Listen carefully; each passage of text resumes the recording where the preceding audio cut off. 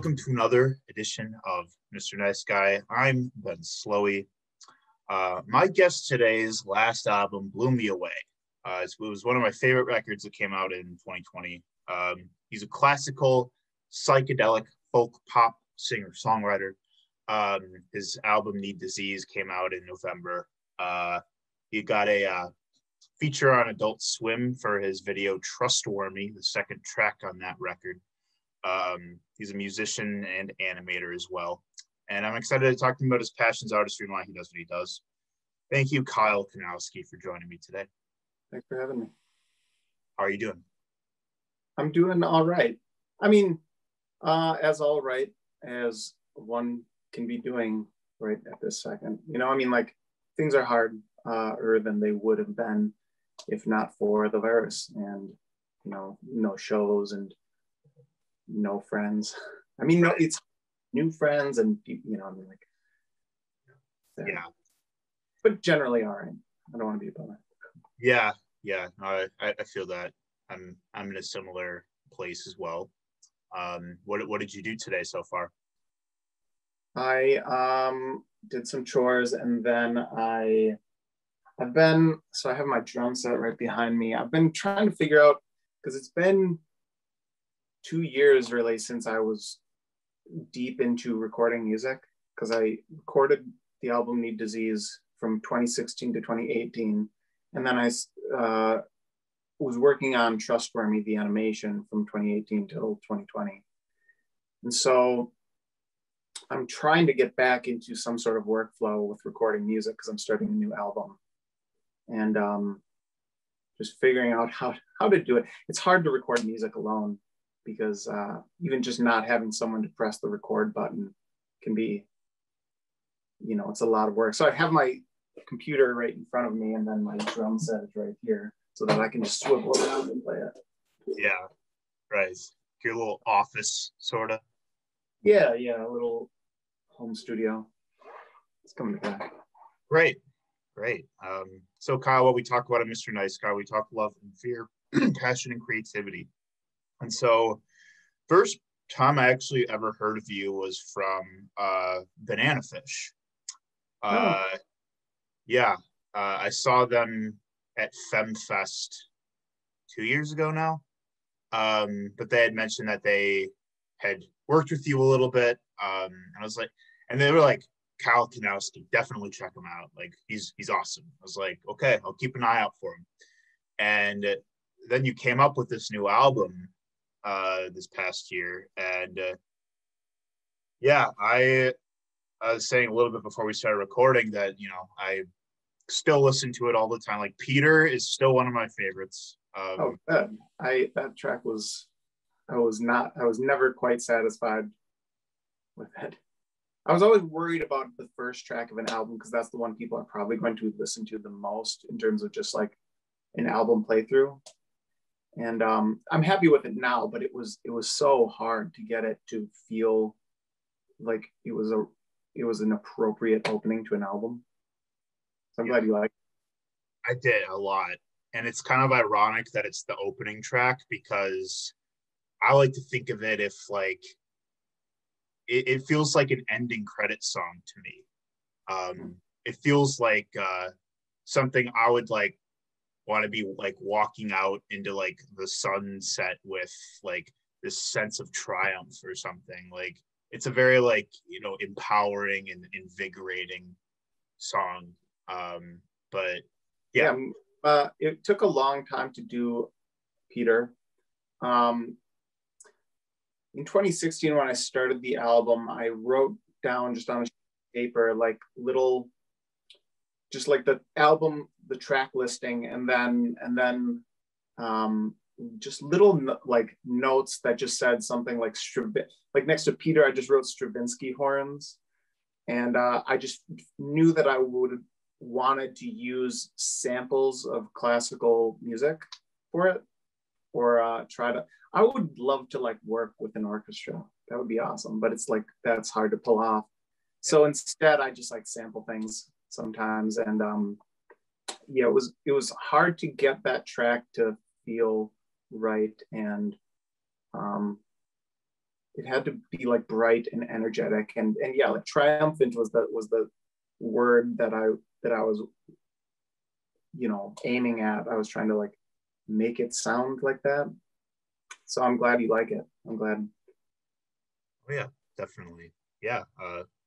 Well, I'm glad you spent so much time on it. It paid off.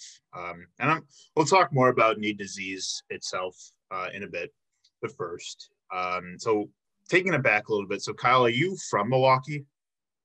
No, I'm from Oshkosh, Okay. so not too far away. But I moved here in 2013. Been in Riverwest. Sure. What brought you down here?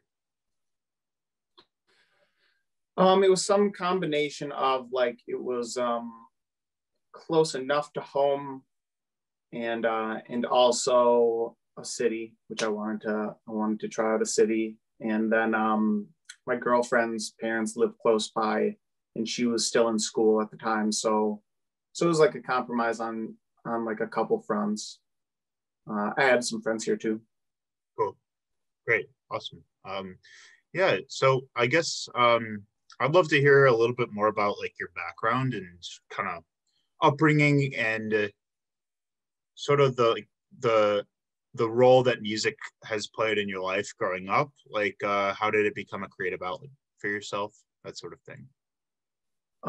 I took piano lessons when my mom made me take piano lessons in like fourth and fifth grade. I didn't like it, um, although I was not terrible at it. And then I took, because you had to do either choir or band at my middle school. I played tenor sax for middle school, and also didn't really care about that either. Really, the reason I sort of got into music in a serious way was a friend was learning to play guitar. His name was Nick, and he would have his guitar around, and I would pick it up and like pluck around on it, not knowing what I was doing. And he at one point told me that I didn't have the coordination to play guitar, and the spite fueled my Yeah. pursuit of learning the guitar. And I figured, you know, I mean, like once I started, I was like, I'm pretty good at like I'm learning fast, and I'm enjoying it a lot. And that's kind of how it started. Um, I think the reason I stuck with guitar and didn't stick with any of the other stuff was because I wasn't taking lessons for guitar. And everything I've ever taken lessons for, I quit because I eventually I was in jazz band in high school playing guitar, and I quit that. And then I went to UWO for music composition for like 3 semesters, and also dropped out there. I just don't like taking lessons for things. I'd rather be self-taught. Yeah. Yeah. It's more rewarding for you to like build that self-discipline rather than like you're doing this for a grade, you know? Do you play music? I don't. In middle school, I was in band too. I played clarinet and also tenor sax for jazz band. Hated it. Absolutely hated it. But I quit after middle school. My parents were not pleased because getting an instrument and spending money on lessons, you know, it's not cheap. So they were kind of like, well, if you ever want to play music again and you're on your own, like we already like, you know, gave you the chance. Right. So no, I don't play anything now. I'm just a music journalist. Just I'm a something that it's just something that I just take a lot of meaning from, and it feels like, you know, when a lot of the world doesn't make sense, like music's always there to help make sense of things. Went to college for UWM for journalism and graduated 3 years ago now. So I'm kind of going the DIY route with trying to do music journalism, and it's not like it's kind of like a slow burn in terms of like, you know, making this like your gig, but you know, it's How long I'd have you rather been the podcast? 2 years. 2 years, wow. I mean, like, and you're like almost at 600 episodes, so you're putting in the work. It's fun. It's I love just hearing what people are about and what goes into what they do and how they make sense of things. Mm-hmm. Considering your sound is so like eclectic and unique, I'm kind of interested in sort of like what you grew up listening to and just what some of your influences are. A lot of the Beatles. When I started playing guitar, Led Zeppelin was big, just because I admired especially the guitar lines in their music. It took a while before I like even found like the indie scene. It wasn't until like 2008 that I even knew that there was music coming, like current music coming out that was not sort of like radio music, which I didn't like. So I was kind of like one of those like, I wish I grew up in the 70s people. Yeah. Just because that was like all the music that I sort of admired was at that time was stuff that had come out back then. But then the Fleet Foxes came out, and I sort of like somebody recommended them to me, and really liked their first album, and then started getting into like Animal Collective, Grizzly Bear, Joanna Newsom, Dirty Projectors, and I've always liked classical music too. Fleet Foxes were like my first indie band, actually. Yeah, it was huge. Yeah, I heard them on the radio and was like, oh man, gotta go to LimeWire and download all their songs. I'm a huge Animal Collective fan. Yeah, me too. Yeah. What's your favorite Animal Collective record? I think if I had to like whittle it down, I would probably pick Sung Tongs and Merryweather and Strawberry Jam. Yeah. Couldn't be more than that. It's hard to pick. Strawberry Jam is my favorite. But Feels has grown on me a lot.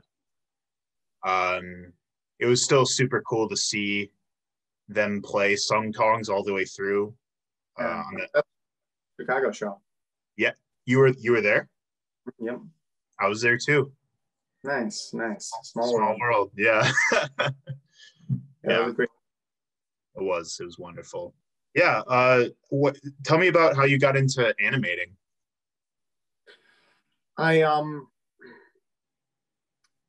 There's a project called Themes Without Variations up on YouTube, and I remember being in a bar with some friends in like 2011, and some maybe like dubstep or something came over the speakers, and they were deriding it, and it felt to me like they were like simply shitting on like electronic instrumentation in general. So we started having conversation about like, what, if you could use that medium to make something, what would you do with it?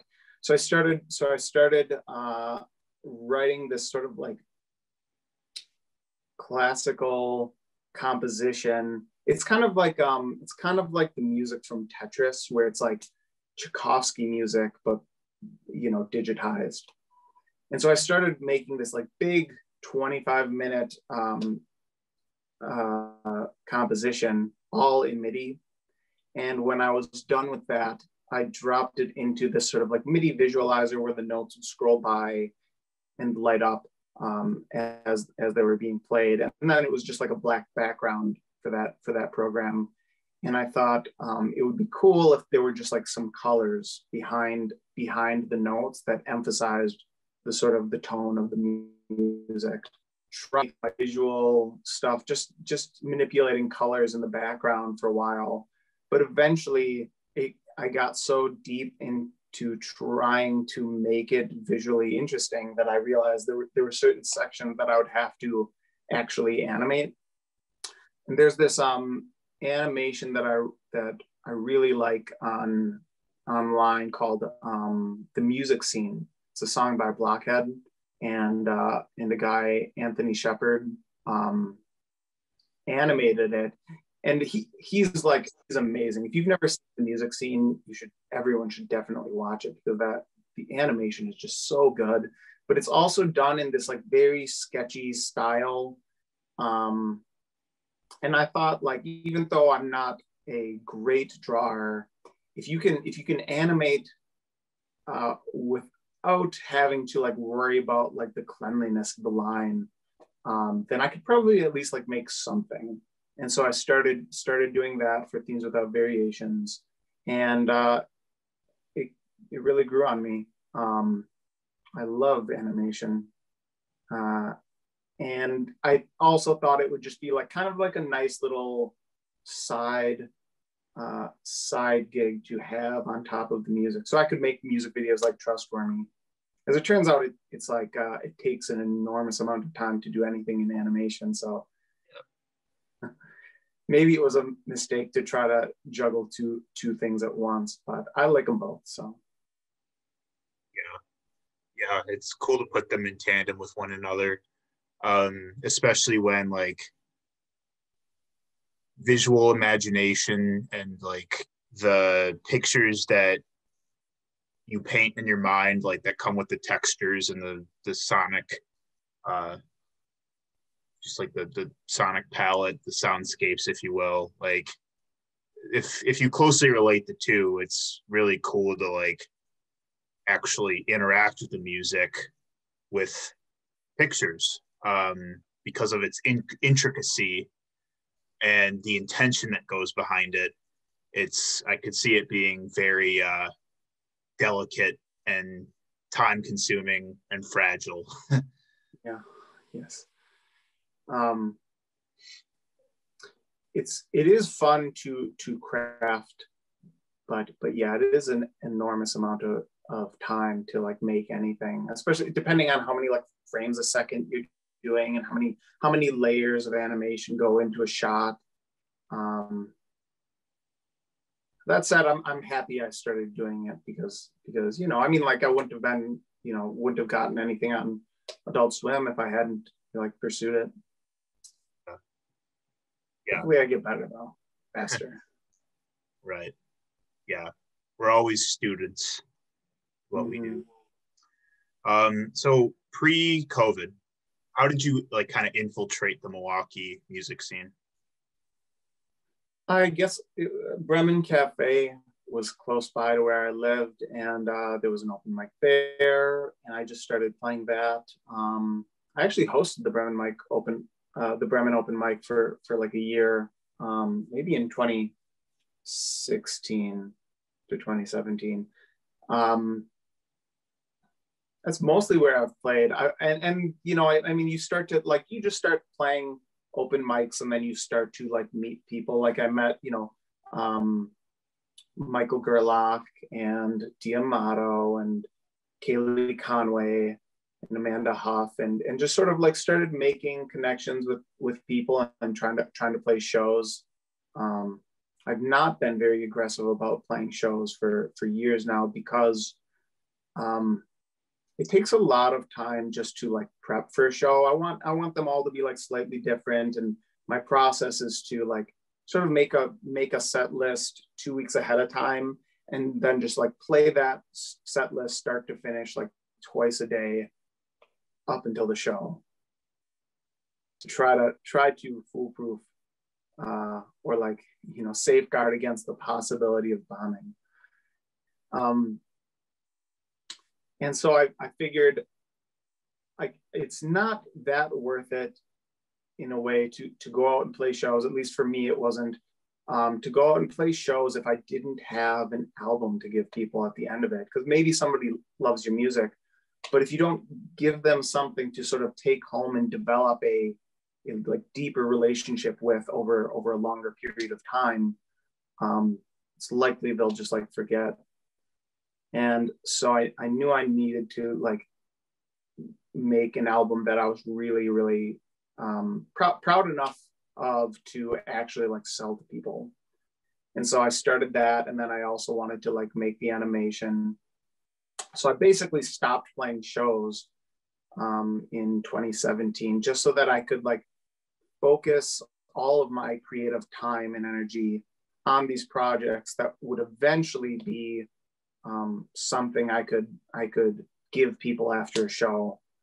And unfortunately, the year that I was actually going to release everything was the year that everything shut down. I wouldn't say that I'm actually that deep in the music scene yet because I've been so shut in. But I do like know a lot of people, and when this is all over, I mean, the plan was and still is to just like try to play shows with as many different bands as possible when we're capable of doing that. I really look forward to that, to getting to actually see you bring some of these songs to life in person. So yeah, I know that's it's some difficult territory to navigate, more so now than ever. The record, the new record. So we'll start with the title. Where does the name Need Disease come from? What made you decide on that? The last track is called Needle Deeds, the deeds of a needle. And I guess I just liked how that, I mean, I figured I would make the album title sort of like obliquely referencing that track, because it does sort of make explicit a lot of the themes of the album. It's kind of about,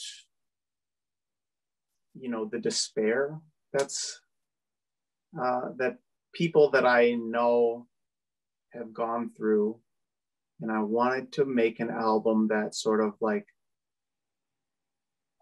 acknowledged the reality of that and how sort of like sad life can be sometimes. Because I needed a theme for the album. I wanted to make like a conceptual piece.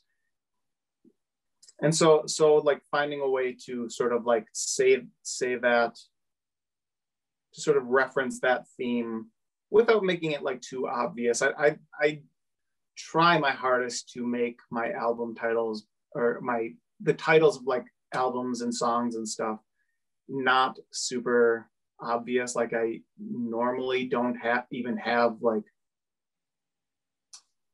oftentimes the song title will be like the first couple words of a chorus or something that gets reiterated a lot throughout the song. And I always try to avoid that, not for any good reason, but just because I think it, might as well make the title a little work of art itself too. And yeah, that's kind of why I called it Need Disease. Sure. I respect that a lot. I mean, a lot of your song titles there have some colorful nomenclature. Trustworthy. So this was like the big song with the video. Tell me kind of like what your whole concept was behind this song. At the time I was thinking a lot about, I mean, like I try to write lyrics in different ways every time. I don't necessarily have just like one way to write lyrics. And I thought it would be interesting to have a song that was basically like just like a sentence fragment that people could sort of, it's abstract enough where anybody can listen to it and sort of project themselves into the ambiguity of the song. I mean, the only lyrics are "You're a liar, no wonder." And I guess it just seemed like a sad phrase. And I knew that there weren't going to be very many lyrics in that song when I started it, just because of the nature of the melody that I had. And then Trustworthy, like given that sort of it has the theme of deception in the lyrics, I figured, turning the word trustworthy into something like a little bit like suggestive of that deception.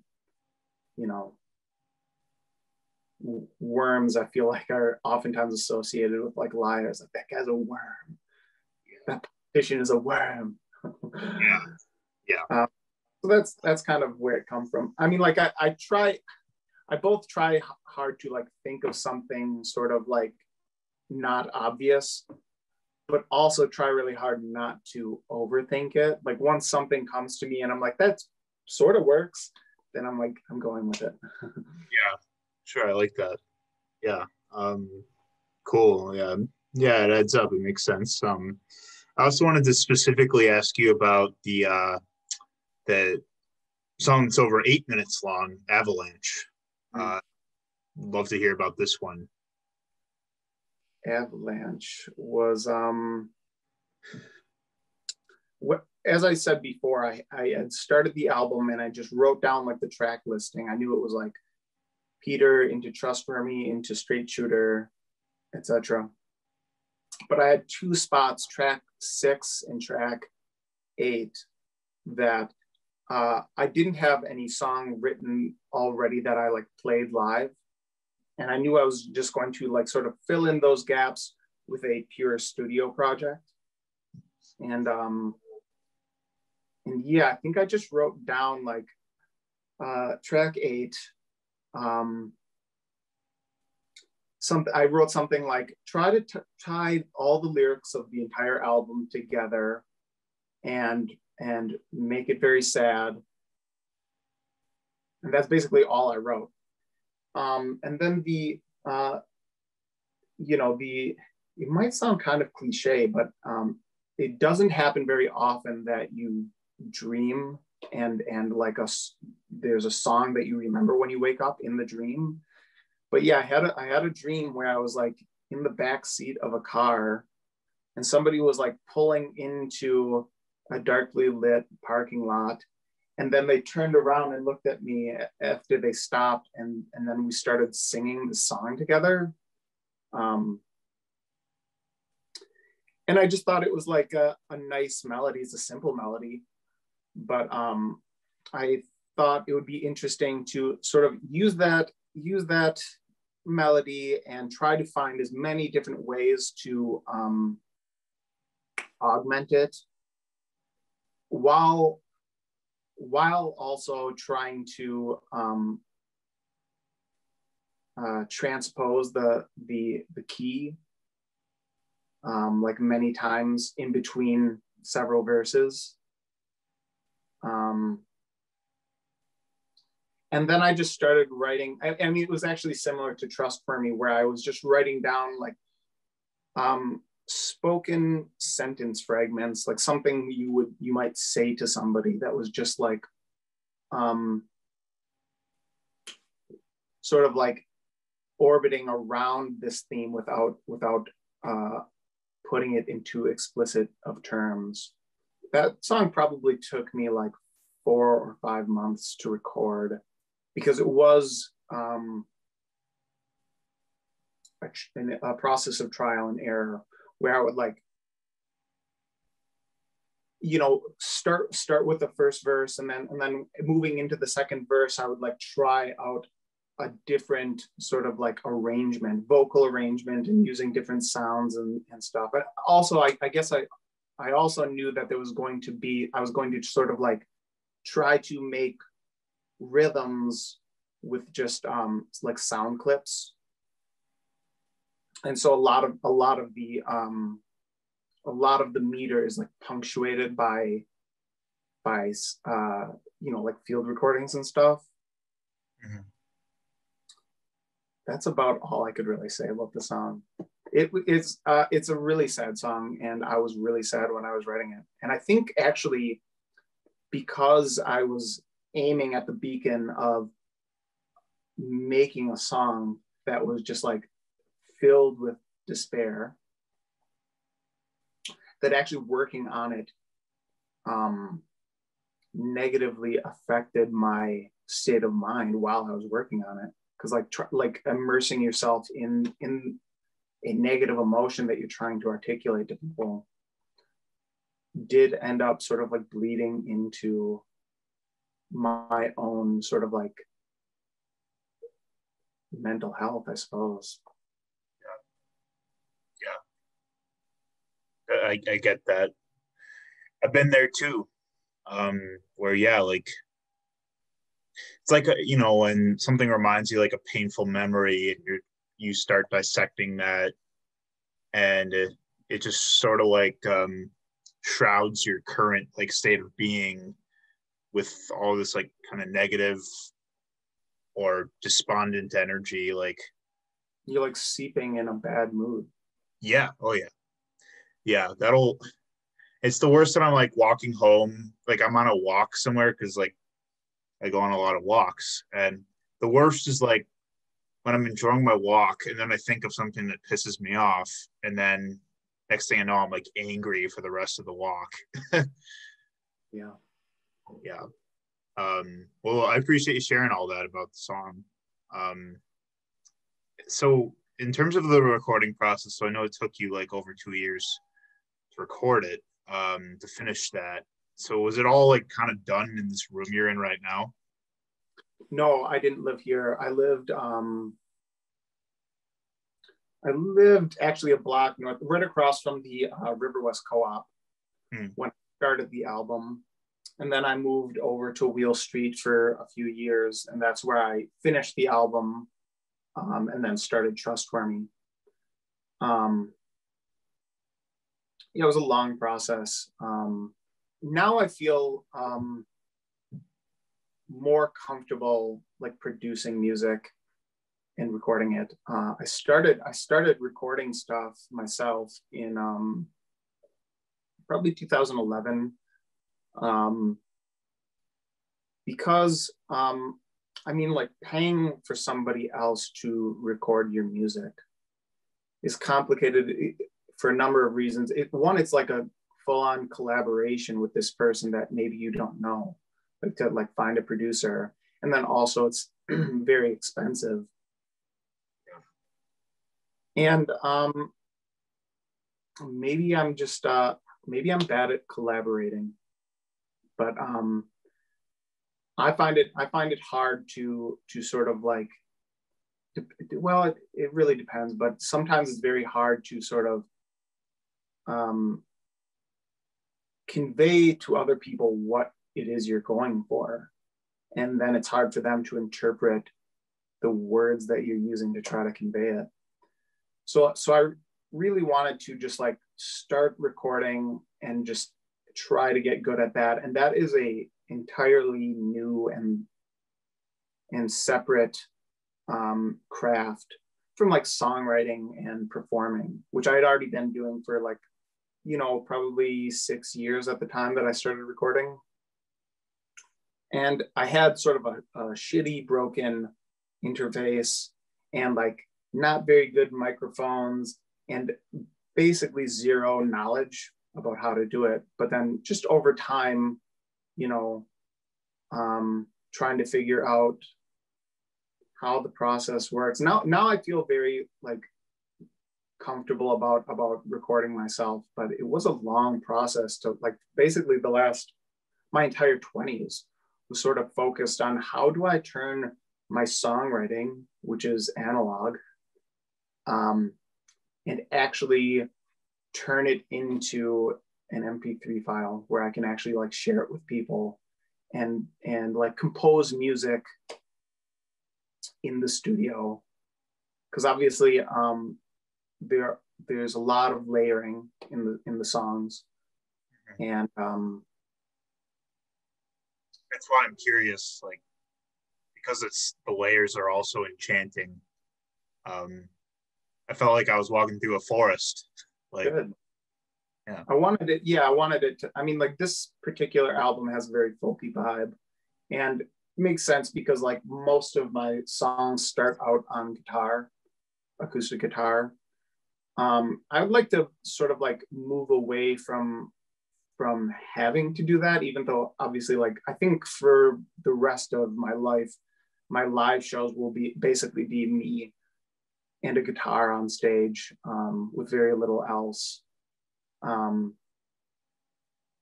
no, I really like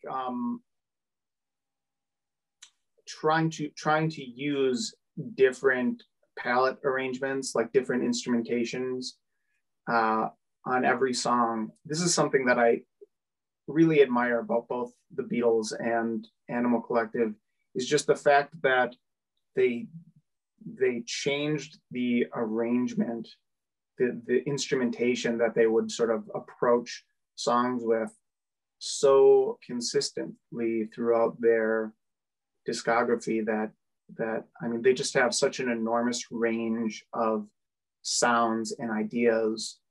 And I find that the medium through which you write music deeply changes the song that comes out at the other end of the process. Like if you start a song with a guitar line, you're going to write a completely different type of song than if you start off with just a vocal melody, or if you start off with just like sort of like opening up a MIDI roll in Ableton and just like, you know, writing something out on a synth line. Just the way you start it, I think deeply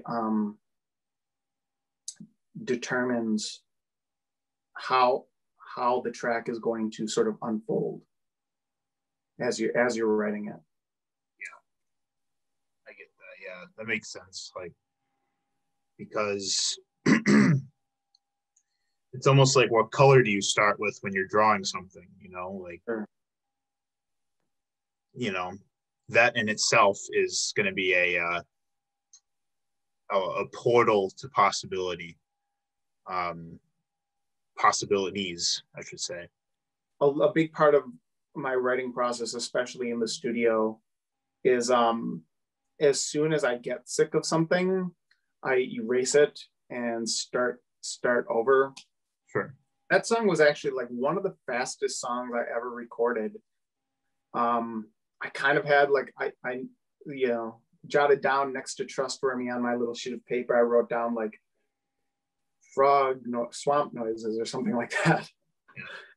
And then it just sort of like came together so quickly. And no, I mean, of course, I have no idea what it would be like to hear or see any of my artwork like without knowing it very intimately, because the process takes so long, and by the time you're done with a track or an animation, you've probably, you know, been exposed to it like, you know, thousands of times even, maybe. And but no, I mean, like, if I had gotten sick of Trustworthy before at any point where I get sick of something in a song, I'll change it. And that's, you know, a big part of the process. How did the whole Adult Swim thing happen? So I had made Themes Without Variations and released it. And you know, I mean, like, Adult Swim is such a wild platform, and maybe it was even more like sort of like chaotic and unpredictable as a platform a few years ago. I know things are changing a lot because of, I think, the money from like Rick and Morty is sort of changing because I do sort of like talk to some people at the network now, and I get the feeling like things are changing in a fundamental way over there. But I thought, you know, I mean, like, how do you once you make a work of art, how do you get it in front of people? And I didn't really have an idea, but I thought, like, I don't know, maybe Adult Swim would put this on. They put on all sorts of weird stuff. Yeah. So I took little excerpts of Themes Without 25 minutes of content there, and I just like took, you know, 10 to 30 second clips of it that I thought were like a good representation of the project, and started sending them through Facebook Messenger to the profile, the Facebook profile of one of the shows that I like on Adult Swim, thinking that, like, I don't know if anyone checks this this account ever, but maybe if I just, like, you know, start sending them some work, eventually I didn't have much expectations, but eventually someone did actually get back to me and give me an email and said just like, hey, I like your stuff. Send, next time you have a project being released, send it to me. And that was in like probably 2018. And so I just kept the email, hoping that it wouldn't sort of like, hoping the person at the other side of it would remember me when I finished Trust for Me. And then I finished it and sent it over within like a week of finishing it. And he liked it enough to try to get it on their Adult Swim Smalls platform, which is a very interesting project where they just like sort of commission artists to make like little 1 to 5 minute weird videos. I think it's the way it's pitched is it's supposed to be sort of like an incubator for potential shows. But I think they probably like sold Cartoon Network on that, or whoever they're getting the money from to like fund that the Adult Swim Smalls project. I think they probably told them it was going to be an incubator for shows, but they sort of like sneakily just started putting out art that they really liked on it that has nothing to do with like becoming a show. Like obviously Trust for Me, there's no potential for it to be a series at all. Yeah. And so I'm very lucky that they decided to give me a shot on that. Yeah, it's killer. So cool. Super, super cool. Yeah, man. Well, that all said, know that the project is out. So you said you're kind of facilitating a new album. I'd love to hear kind of what you've been working on, what your ideas are. So, it took me 4 years to put out this last project altogether. Both the album and the animation for it. And I'm very happy that I took the time to do all that and sort of like get it all together instead of throwing individual stones in the pond. And I would accrue this like more substantial mass, this boulder that I could throw in and hopefully create a bigger ripple effect in terms of distribution. And it worked. It worked. I'm happy with the release. Obviously, it would be much cooler if I could tour, because that was the whole idea, is when I get done with this project, I'll go and tour on it finally and have an album that I really feel proud of, that I can give people at the end of a show. But now, given the situation, I figured I'd try to do like a Patreon thing and just see if I can eventually scrape together enough contributors to sort of like spend more time on art, and so the new album, the idea is to release the songs just as I finish recording them, one at a time, and keep on doing that for the rest of, I don't know how long. I might be working on this album still 40 years from now, but I wanted to create a separate track so that I can work on big, long, cohesive, conceptual projects like Need Disease and Trust for Me that might be 2 or 3 years before they see a release, but also still have a steady output of more like smaller and more piecemeal projects. So with this new album, I'm trying to make every song like a different but small, like maybe not necessarily small, but for now I'm trying to make like smaller, more self-contained songs that are each totally different and separate from each other, kind of like the White Album. And so that's how I think of Strawberry Jam. Yeah. No song on that record is like the other. Mm-hmm. And the idea is going to be to release each song and then have half of the songs released publicly and half of them released just to Patreon. So when the album is 20 songs long, 10 songs are going to be out on Spotify, but then another 10 are going to be exclusive on Patreon. And so, like, you know, if people really like the album, then they can get you know, the other 50% of it for like $1 a month. And just like, it allows me to, you know, amass this body of material that where I can release things quicker. I mean, I've already actually put 4 songs out to my Patreons, but I'm still working on track 1. Like, I already know what the first track of the album is going to be, but it's taking me a long time. I was actually working on it before we started this. And every time I decide that I really want to make something like special, once I start being like precious about a track or an animation, I know it's going to take me like months longer than something else, where like you can make a good work of art, I think, pretty quickly if you don't get too precious about it. And I don't necessarily think that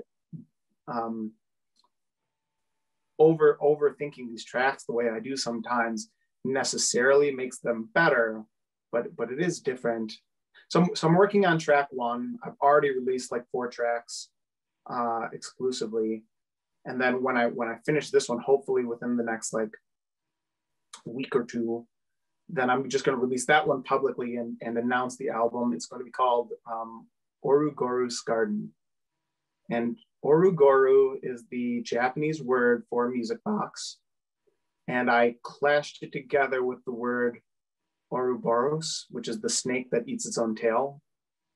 And then garden is just sort of how I think about the album and about artwork itself, is that a lot of times things emerge organically over time in an unpredictable way. And really how I try to sort of like live my life artistically is to make my life outside of art sort of healthy in some fundamental way, so that the art that's sort of like sprouting out of my mind is good, you know. I mean, like my sort of like physical and mental health is a huge factor in my sort of like artistic output, where if I'm in a really bad place, oftentimes that's a huge impediment to actually putting stuff out. So it's kind of the idea behind the album. Should be out soon. Looking forward to it, my friend. Yeah, I appreciate you coming on the show today to talk about it, as well as talk about. Yeah, of course. So on our way out, I ask everyone the same 2 things. The first question is, Kyle, what keeps you up at night? Inflammation. Damn. The second question is, what puts you to sleep? I struggle with sleeping.